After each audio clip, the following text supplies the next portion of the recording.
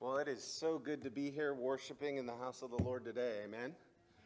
And we got a great treat to hear precious little ones declaring glorious truths about the gospel. I mean, it was beautiful to see 5-year-olds, 6-year-olds, 7-year-olds, 8-year-olds singing about Jesus, right? Like I shared with the VBS the other night that I did not grow up going to VBS. So I didn't grow up in a Christian home. And I didn't get to hear any of those truths about who Jesus is. And it's the greatest news in all the world. And it's the most urgent news our world needs to hear. Amen? So let's come before the Lord. And while we're doing so, I just want us to consider the message. I've been transported here into a castle because we're going to be talking about spiritual warfare, right? This is my second week preaching from a castle, and let's ask the Lord to really open our hearts to hear maybe what His Word has to say to us today. And if you would, actually, before I start praying, turn to Ephesians 6, if you would, if you have your Bibles. That way we're already set to go. And as you're turning there, I'm going to pray for us. Father God, I thank you for your faithfulness and your great grace towards us. Lord, you are good, you are faithful, you are true. And I thank you, Lord, that you've given us the greatest news in all the world in sending Jesus to come into the world to seek and save that which is lost. Lord, there's no hope without Jesus, but we know, Lord, that your plans and your purposes are just what we just sung about. No power of hell, no scheme of man can ever pluck us from your hand. If we're in Christ, we're in the most solid place we can stand. And Father, I pray that your Spirit would come upon us now, that as we consider your word, that you would open our hearts to receive the truths that you have to say to us in Ephesians 6. Because we need the help of God today. We need a visitation of your Spirit. So I pray that your Spirit would do what only the Spirit of God can do and illuminate our minds with the truth of the Word, which is the sword of the Spirit. And so we ask you, come visit us now. In Jesus' name, amen. Well, it was the first major battle of the Civil War. And it started out sort of like any battle you could imagine. It kind of emerged onto the scene in the Battle of Bull Run. And all of a sudden, people got word that there's a battle going on in this area around Virginia. And the townsfolk who were nearby thought, we might want to come check this out. So they climbed the hill and they sat up there and they brought their leisurely attire and they watched the Battle of Bull Run. North and South Civil War. For the first time, this kind of battle going on. And they thought they would watch a spectacle. They thought they would sit by and they would be sipping tea and it would be a nice time of entertainment.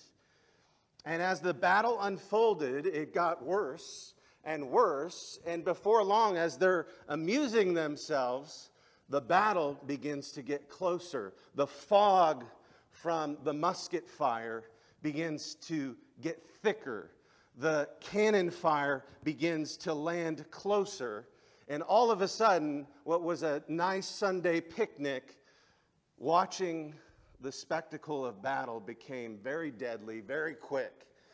And the people who were there, dressed in this sort of leisurely attire, realized that war, real war, was upon them. And they couldn't get just close to the battle and observe it from a distance as a spectator, but pretty soon they were engulfed in the war. And the Apostle Paul in Ephesians 6 is going to help us kind of navigate something very similar, because the Bible says that we are in a spiritual conflict. We're in a spiritual war. And that is what our VBS theme was all about. There's a battle going on between two kingdoms. The kingdom of darkness and the kingdom of light. The kingdom of Christ and the kingdom of the devil. And so we are immersed in a war. And there's two options that we can take in the midst of that kind of battle. We can be like those spectators at the Battle of Bull Run, those civilians who came to look and observe the battle, and all of a sudden we're overrun. Or, as the Christian is called to in Ephesians 6, we can get into the fight. We can stand in the armor of God in the midst of this cosmic conflict and engage in the warfare that God has called us to in the scriptures. And this isn't, some remote thing that's only discussed in Ephesians 6. This is the storyline of scripture from the Garden of Eden. Satan launched his attacks on humanity, seeking to turn men against God, right? Tempting Adam and Eve in the garden to deny God's word, to doubt his word, to doubt his goodness. You really think God doesn't want you to eat from that one tree in the garden? If you eat of that tree, that's good for you. In fact, if you eat from it, you'll grow wise and you'll be like God, discerning good and evil. God's withholding from you. And they believed the serpent, and darkness was plunged into our world. And a curse broke out over everything. And the lies of the evil one who began his attack that day have been going on ever since. And we see it play out writ large all around the world. Wars, violence, drug addiction, lying, the breakup of families. We see the carnage of the battle has come to our front doorstep. And that is what Paul is reminding us of here in Ephesians 6. He's reminding us to fight the good fight of faith. And that's what he told Timothy as a young pastor. You want to know something about ministry? You want to know what's going on? You need to fight the good fight of faith. You need to wage the good warfare. And so, as we step into Ephesians 6, I want us to think about, what does God have to say to us today from this passage? It's one of the most famous passages on spiritual warfare in all of Scripture. But perhaps the Lord wants to speak to you out of it afresh today, to give you a vision. So you're not watching leisurely on the sidelines, but you're immersed in the battle, armed and ready for the fight. Let's look at it in Ephesians chapter 6 and verse 10. The Apostle Paul says, filled with the Holy Spirit, finally, be strong in the Lord and in the strength of his might. Put on the whole armor of God, that you may be able to stand against the schemes of the devil. For we do not wrestle against flesh and blood, but against the rulers and against the authorities and against the cosmic powers over this present darkness, against the spiritual forces of evil in the heavenly places. Therefore, take up the whole armor of God, that you may be able to withstand in the evil day, and having done all, to stand firm. Stand, therefore, having fastened on the belt of truth, and having put on the breastplate of righteousness, and as shoes for your feet, having put on the readiness given by the gospel of peace, and in all circumstances take up the shield of faith, with which you can extinguish all the flaming darts of the evil one. And take up the helmet of salvation and the sword of the Spirit, which is the word of God. Praying at all times in the Spirit with all prayer and supplication. To that end, keep alert with all perseverance, making supplication for all the saints, and also for me, that words may be given to me in opening my mouth boldly to proclaim the mystery of the gospel, for which I'm an ambassador in chains, that I may declare it boldly as I ought to speak. So there it is, writ large in the pages of Scripture, right? Like God wants you to get a whiff of the battle we're immersed in. He wants you to get a whiff of the cosmic struggle that's going on that is not far removed, that is not way out there, but it's right here, right in our midst. It's an unseen battle, it's an invisible war, and yet there is a very real struggle, and we have a very real enemy. And so Paul even ends that section saying, pray for me that words would be given to me that I might boldly make known the mystery of the gospel. Because the greatest weapon of the Christian, in fact, all the armor of God that's listed here in Ephesians 6 is just a representation of the gospel of Jesus Christ. The belt of truth is the truth of God's word that the soldier will lay hold of to equip himself with the full armor. The truth of God's word. That is where we find the gospel, right? The breastplate of righteousness. You put that on, and the righteousness of Jesus Christ, who lived a perfect life, who died upon a cross to redeem sinners, that righteousness, as the Christian trusts in Jesus, has been applied to him. So that you don't stand in your own righteousness, but the righteousness of another. You're guarded when the volleys of arrows and accusations and condemnation come. If you stand in the armor of God, the righteousness of God, the righteousness of Christ, well, you can stand in the evil day. So Paul was asking, will you pray for me that I might have boldness to make known the mystery of the gospel? And maybe we're in here today and we're thinking through this. What is this shoes of the readiness of the gospel of peace? What is this thing that I'm to take up the shield of faith? What is this thing that I'm to lay hold of, this helmet of salvation? What is this thing that's called the sword of the Spirit, but the word of God?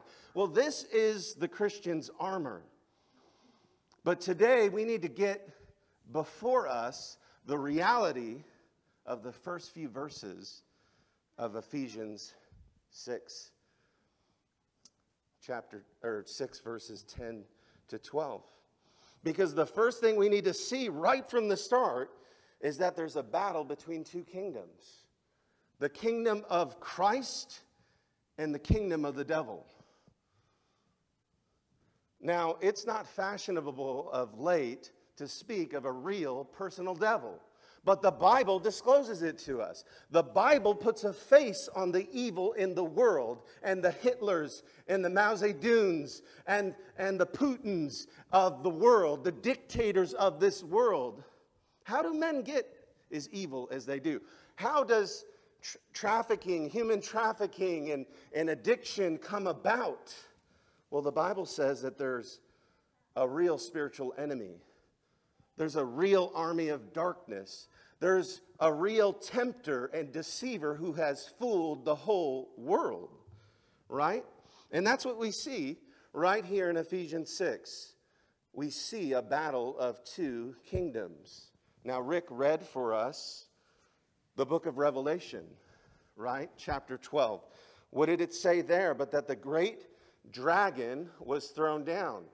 That ancient serpent who is called the devil and Satan, the deceiver of the whole world, was thrown down to the earth, and his angels were thrown down with him. So we see right there that the devil is called the deceiver. And devil actually means accuser. So he deceives and he accuses. He lobs volleys of accusation against the people of God. You're not a Christian, or you wouldn't have done that. You're not a Christian, or you would not have said that. And he gets the Christian doubting who he is or who she is in Christ. Maybe I'm not really a Christian because I had that fight with my wife over the dinner table. Maybe I'm not a Christian because I've struggled so deeply as a mom or a dad. I'm barely hanging on. I'm screaming at the kids all the time. Maybe I'm not a Christian Because there's just that besetting sin that keeps tripping me up again and again and again. And Paul is saying, listen, there's a real deceiver, there's a real devil, and the Christian ought to beware. It was said by the famous apologist Walter Martin, who was an apologist who in the 20th century was one of the founders of counter-cults apologetics. So he would go and talk to Mormons, and he would talk to Jehovah's Witnesses, and he would deal in the occult and bring the gospel into those spheres of influence. And he said, hey, I know about the devil. I know about the war that we're engaged in. And he said there's two kinds of people when it comes to spiritual conflict. There's the person who knows he's in a battle and acts accordingly. And then there's a person who's in the middle of the war and acts like nothing's going on. And he says, you know what you call those people? Casualties of war. So what's being said here and what's being drawn out from this passage is that Paul is reminding us that we stand in a great spiritual conflict. Look at it in Ephesians 6:10. Finally, be strong in the Lord and the strength of his might. Put on the whole armor of God, that you may be able to withstand against the schemes of the devil. Now, last week we talked about the schemes of the devil. And I'm not going to belabor that this week, but I just want to tell you that the devil is plotting against you person-specific temptations that are designed to trip you up. He has studied human nature for thousands of years, and he knows how to trip up human beings. And he did it in the garden, and he's been doing it ever since. And if you're a Christian, you have a bullseye on your back. And if you're not a Christian, the Bible says you're already under the control of the evil one, right? So we're told here that we're to put on the whole armor of God that we may be able to stand against the devil's schemes. Well, how do we know, right? How do we know from this passage that there are two kingdoms? How do I know that that's in Paul's mind? Well, Paul says so earlier in the letter. If you'll turn just one chapter over, Ephesians 5, we know Paul's thinking in terms of kingdoms because he says so clearly in Ephesians 5:5, for you may be sure of this, he's talking to Christians, he's talking to the church, that everyone who is sexually immoral or impure or who is covetous, that is an idolater, has no inheritance in the kingdom of Christ and God. Let no one deceive you with empty words, for because of these things the wrath of God comes upon the sons of disobedience. Do you see that? There's the kingdom of Christ, then there's the sons of disobedience. Therefore, do not become partakers with them, for at one time you were in darkness. Every Christian in the room was at one time in darkness. But what does Paul say? He says, but now you are light in the Lord. So walk as children of the light. For the fruit of the light is found in all that is good and true and right. And try to discern what is pleasing to the Lord. And take no part in unfruitful works of darkness, but instead expose them. So what is the Christian being asked to do? She's being asked to live as a citizen of the kingdom of Christ. So if you're in here and you're in Christ, Paul's saying to you right now, through the Holy Spirit, live that way. Live in the kingdom. Live as a soldier in the army of the Lord. You've already signed up if you're a Christian, and the devil has a bullseye on your back. And notice that we were once all in darkness. So we were once a part of the kingdom of Satan, which gives me great hope. And it's the reason I preach the gospel every week. Because by the power of the Holy Spirit and the gospel preached, men and women, boys and girls and teenagers can come up from under the dominion of the devil and sin and be transplanted into the kingdom of Christ. Liberated, set free. And some of us, we labor in so much bondage. We've been trying to change for so long, and we're not getting anywhere. In fact, we're getting worse, not getting better. And it's because we need to understand and we need to come to terms with the reality that there's a battle of two kingdoms. And notice he names some things here. The sexual immoral person, the person habitually looking at pornography or cheating on his wife or sleeping with your boyfriend, that person will not inherit the kingdom of Christ, right? That's clear. But you were once in darkness, he said, and you've been delivered if you're a Christian. So we need to remember and be sobered by the reality of this battle that we're in. Second thing we see in our text in Ephesians 6 is that there's a wrestling going on. The Christian wrestles with darkness. You don't just stand aloof from the darkness and watch it from a distance, but you wrestle. Notice it in verse 12. What does it say? For we do not wrestle against flesh and blood, but against the rulers, against the authorities, against the cosmic powers over this present darkness, and against the spiritual forces of evil in the heavenly places. Did you notice that? He said, for we do not wrestle. Now that term in Greek is conjuring the idea of an Olympic wrestler.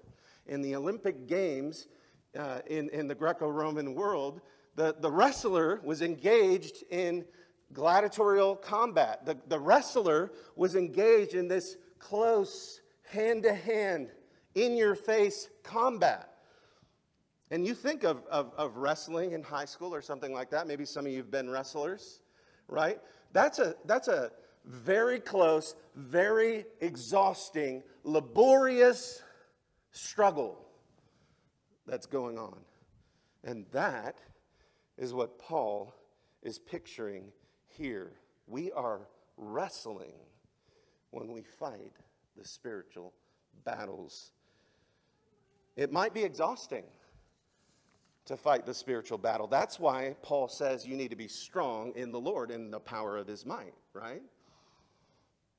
I remember when I was in the Marine Corps, I started training Brazilian Jiu-Jitsu, and I had a friend, he was a black belt, and so he taught me kind of the ropes. And I remember just being on the mat with him and he would just lay me out. You know, I'd be in a pretzel, I'd be getting choked out left and right. And all of a sudden, I'm realizing, I am so tired. I was in the Marines, so I was in shape. But I was exhausted because of this tug of war, this hand-to-hand thing, this exertion, using muscles you never even thought of.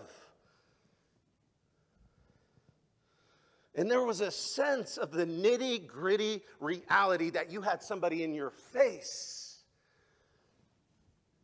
You had an opponent to deal with. And Paul is emphasizing, he's not saying, that we're going to get in the octagon with Satan, okay? But what he is saying is that the battle's very near. And some of us are so removed from that, we don't even think about it. You get up in the morning, you don't even think the battle is in your face, but it is. And that's part of the devil's device, is to lull us to sleep when it comes to the warfare that we're in. Notice that he says we wrestle not against flesh and blood. So often we put a human face, right? Our enemies are human. Our enemies are the persons we're arguing with. That person you're having difficulty with at work. That's the enemy. No, Paul does not say that. For the Christian, we wrestle not against flesh and blood, but against what? Against the principalities, against the rulers, against the authorities, against the cosmic powers over this present darkness, and against the spiritual forces of evil in the heavenly places. So you got to think about that text a little bit. What's happening there is Paul is listing military imagery. He's showing you that there's there's some kind of authority structure going on in the demonic realm. There's an army there. There's organization. There's tactical warfare going on. And that's why the devil is so successful in wreaking havoc in your life. And maybe you're here today and you're just realizing, like, I have been struggling for so long and I've been beat down so long. And I've just wanted things to change, but I feel trapped. It's because you're immersed in a spiritual battle. And you need something greater than yourself to deal with the conflict that you are in. You can't do it on your own. And so Paul is going to say, get armed with the armor of God. We are told clearly 6 times that we are struggling against something. Do you notice that word show up in verse 12 4 times?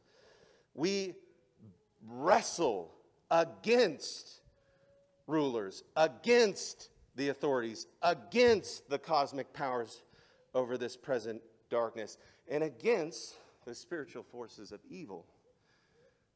There's a real, visceral battle happening. And perhaps the Spirit of God is waking you up to it this very moment. You're a Christian wrestler if you're a believer in the room. And you're wrestling with principalities and powers far beyond your ability to deal with. And yet, that's why Paul said, pray for me that I might boldly make known the mystery of the gospel. Paul wasn't trying to do this thing in his own strength. He's in a jail writing this. He's in a jail cell writing this letter because he had a very real enemy and human authorities threw him into prison. He's writing from jail for his faith in Jesus Christ, chained to a guard. And he doesn't see the guard or the people who put them there as the ultimate enemy, but he says, no, there's a spiritual battle going on, and he evangelizes and shares the gospel with his imprisoners, with the guards that are over him. That's a different kind of mentality in the spiritual conflict. When you can see beyond the struggle with human difficulties, when you can see beyond the struggle at the dinner table, when you can see beyond the struggle to get the kids to bed, when you can see beyond the struggle of the interpersonal conflict at work to a greater reality, a spiritual reality at work. What is God seeking to teach us here?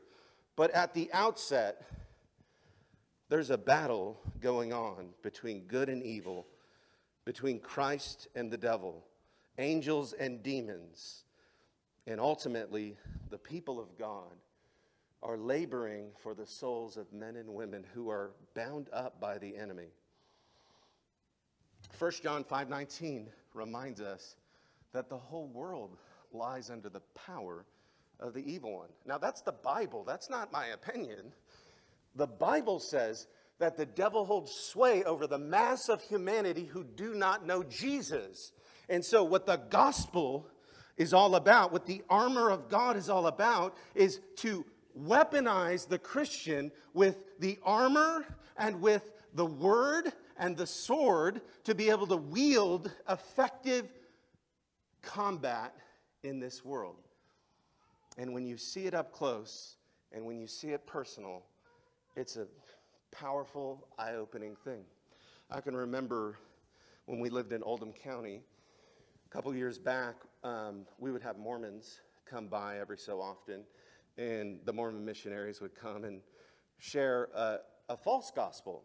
They would not share the gospel of the scriptures, but they would share a gospel of a Jesus who was not fully God, a Jesus who was actually the brother of Satan, and a Jesus who could not save. And ultimately, they were sharing this news as it was good news. And so they would come up to our doorstep, and I would always open the door, and I would engage.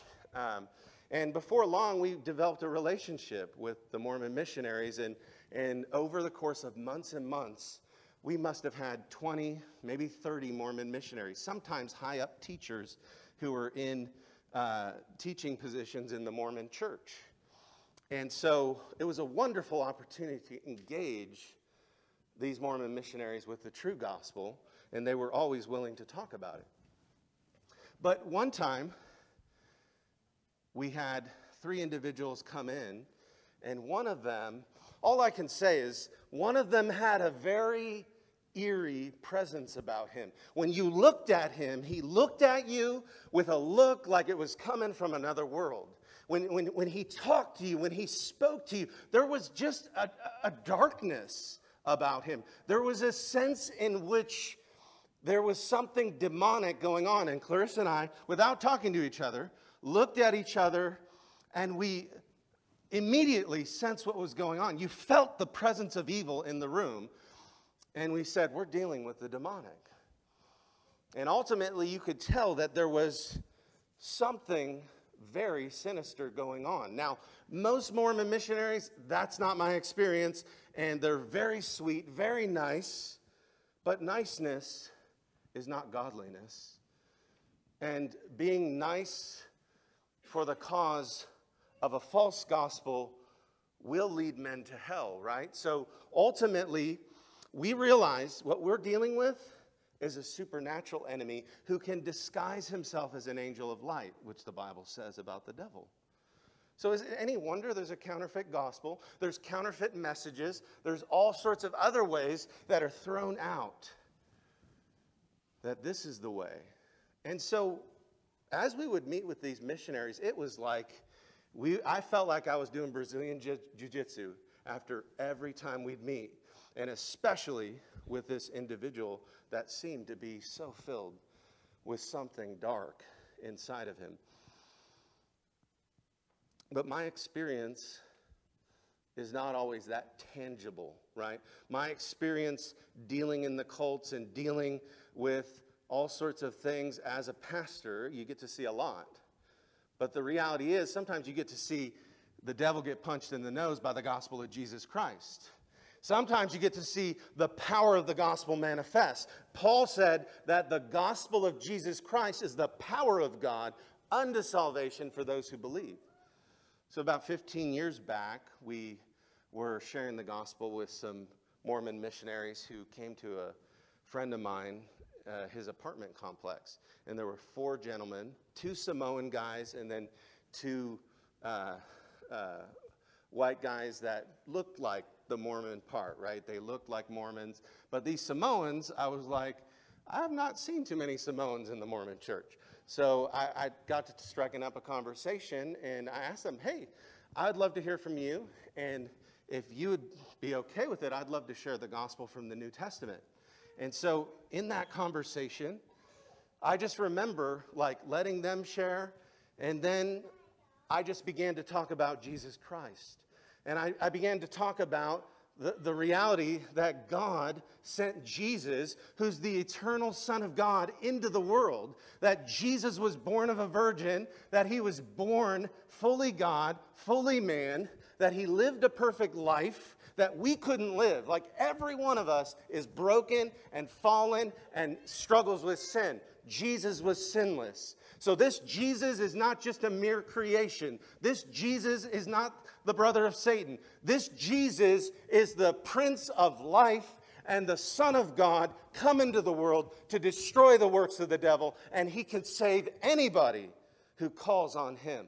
He's the one who went to the cross and said he would be forsaken so we might be forgiven. He's the one who went to the cross who said, "It is finished." And he died upon the cross. His blood was spilled. The wrath of God was poured out on him for our sins.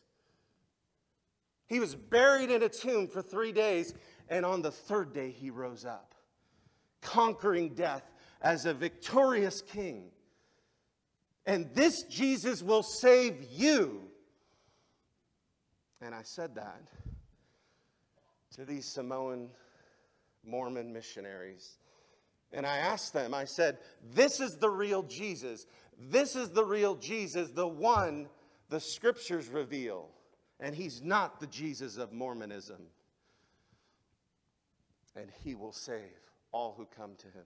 And I asked them, do you want to come to know Jesus in a personal way today? Do you want to be saved? And both of them said, yes, I do. And the other Mormon missionaries were all kind of worried, like, and they didn't know what to do. And these brothers prayed, they got saved, and all I know is a week later, when we contacted the Mormons, they said, oh, those two brothers, they got shipped out. They had to go somewhere else on mission.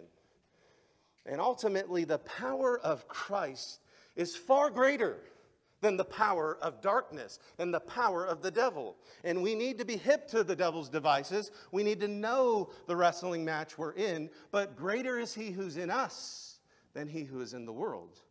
And that's what Paul's getting at when he reminds us that we have a very real enemy. We're in close combat. And we need to remember those realities. Now, I want to close, as we're thinking about this reality, with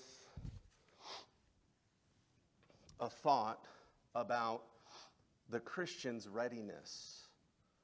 Because as Christians, we need to be ready for the conflict.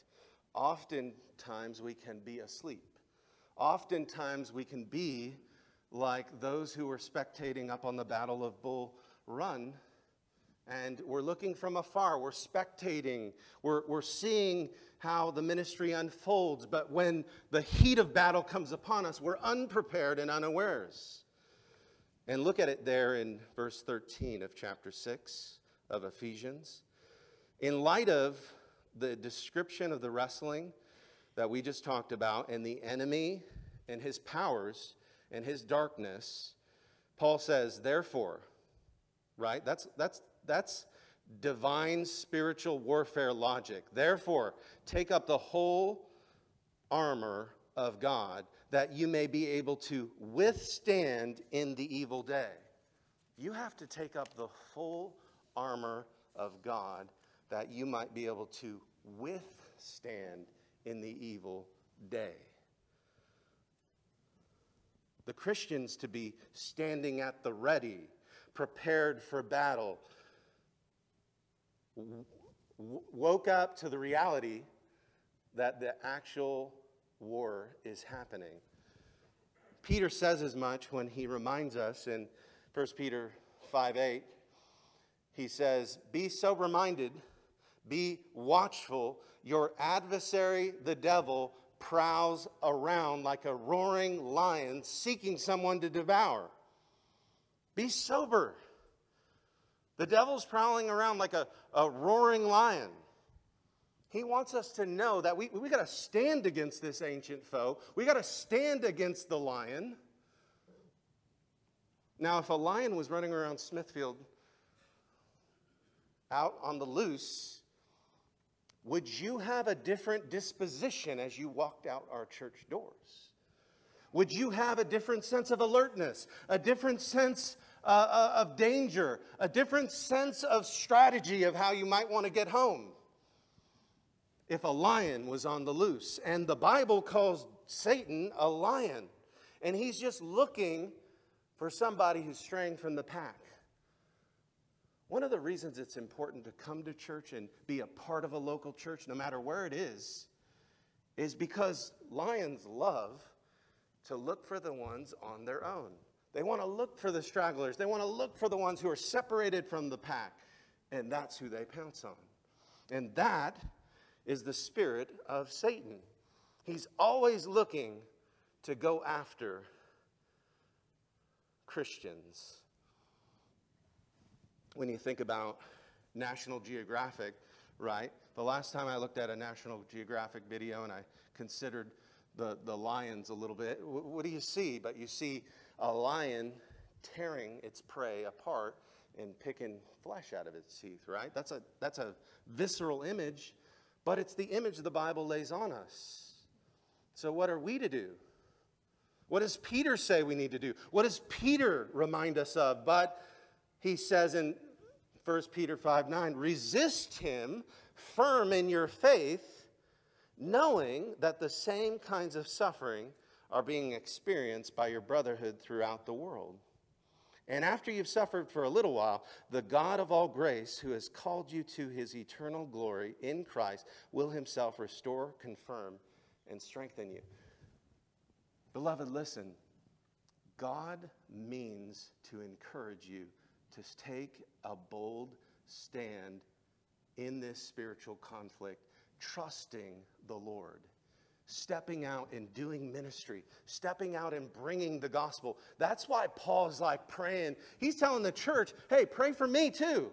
This is the Apostle Paul. And he's like, pray for me too. Why? Because we need the power of God to manifest. We need the power of God to resist the devil firm in the faith, so that we might be able to take up the whole armor of God, that we might stand in the evil day. Now, I don't need to give you examples of how dark our day is, because you can just look around and sort of see the deterioration of morality, the confusion about gender, the confusion about sexuality, the confusion around what it means to flourish as a human being in the world. We're so twisted and we're so far out that we can't even have women's competition and men's competition. We can't even have female prisons and male prisons. And if you think about it, how dark and how wicked is it that somebody can self-identify as a woman and get into a female prison and wreak all sorts of evil in the name of personal liberty and autonomy, and I'm just being true to myself. Well, you do you is not in the Bible, the last I checked. But put on the whole armor of God that you may be able to stand against the schemes of the devil is in the Bible. So, beloved, we need to look carefully how we're walking, because we're living in an evil day. Turn back one more time to Ephesians 5 and look at verse 15. That's what Paul says. This idea of the evil day we live, he says, look carefully then how you walk. Not as unwise, making the best use of the time. Walk in wisdom, making the best use of the time. Why? Because the days are evil. Don't be foolish, but understand what the will of the Lord is. Don't get drunk with wine, for that's debauchery, but be filled with the Holy Spirit. So you want to know the recipe for the Christian to live victoriously in this world? Be filled with the Holy Spirit. Be on your knees. Be donning the armor of God, which we're going to talk about next week, about what the pieces of the armor are all about. Because when you get equipped like this, when you get equipped, you're able to stand against the schemes of the devil. You're able to stand and you're able to wrestle and you're able to go a couple rounds of Brazilian Jiu-Jitsu because you're in Christ and the Spirit of Christ is on you. And you're ready for the day when the attack comes into your life.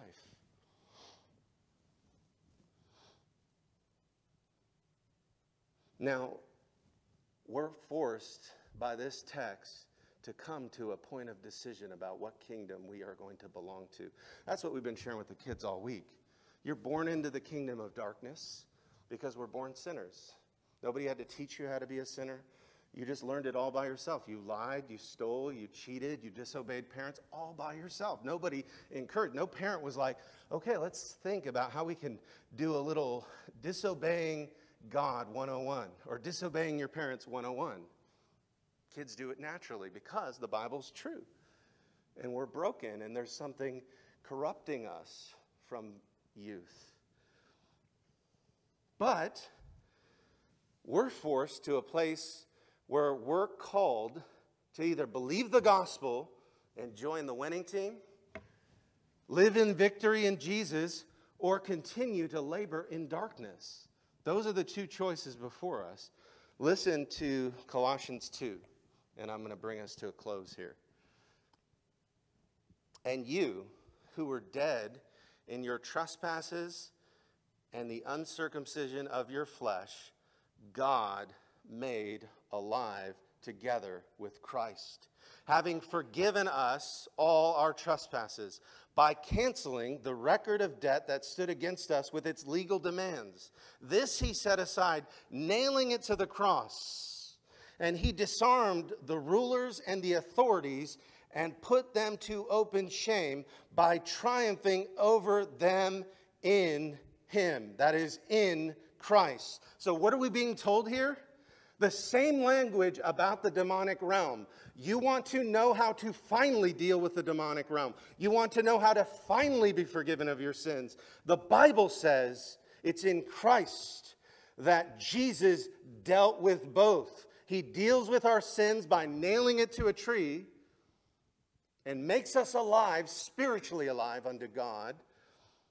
And then the Bible says he disarms the rulers and authorities, that's the demonic realm, and puts them to open shame, triumphing over them.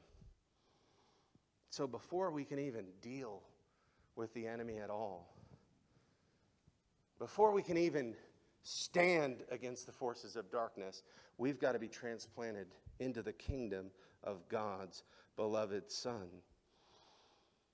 He has delivered us from the domain of darkness and transferred us to the kingdom of his beloved Son, in whom we have redemption, the forgiveness of sins. So perhaps you're in here today and you do feel discouraged. You do feel trapped in sin. You do feel like you've made a lot of mistakes. You do feel like there's something governing you and leading you away from God. You have backslidden perhaps as a Christian, and you no longer are in the fight. Perhaps you don't know Jesus at all in here, and you're realizing that you're under the judgment of God. You're under the condemnation of sin. You need that liberty. You need that freedom. You need that victory. And Jesus stands at the ready saying, "Come to me, all who are weary and heavy laden, and I will give you rest."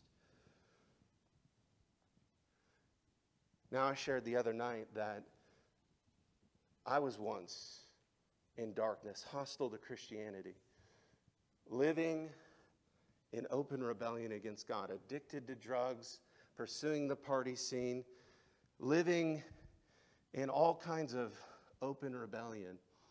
And I was miserable. And perhaps maybe you're there today. And Jesus stands at the door and knocks and says, if you open the door, I'll come in. If you open your life to me, I'll come in.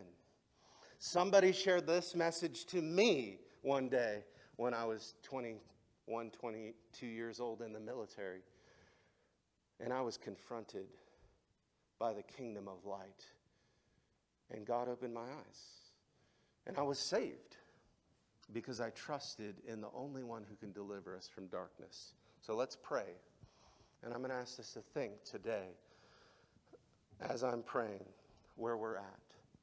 Father, as we come before you, Lord, we recognize we're in a great spiritual conflict because the Bible tells us that that's the reality. And then we look out into the world and we can see it writ large.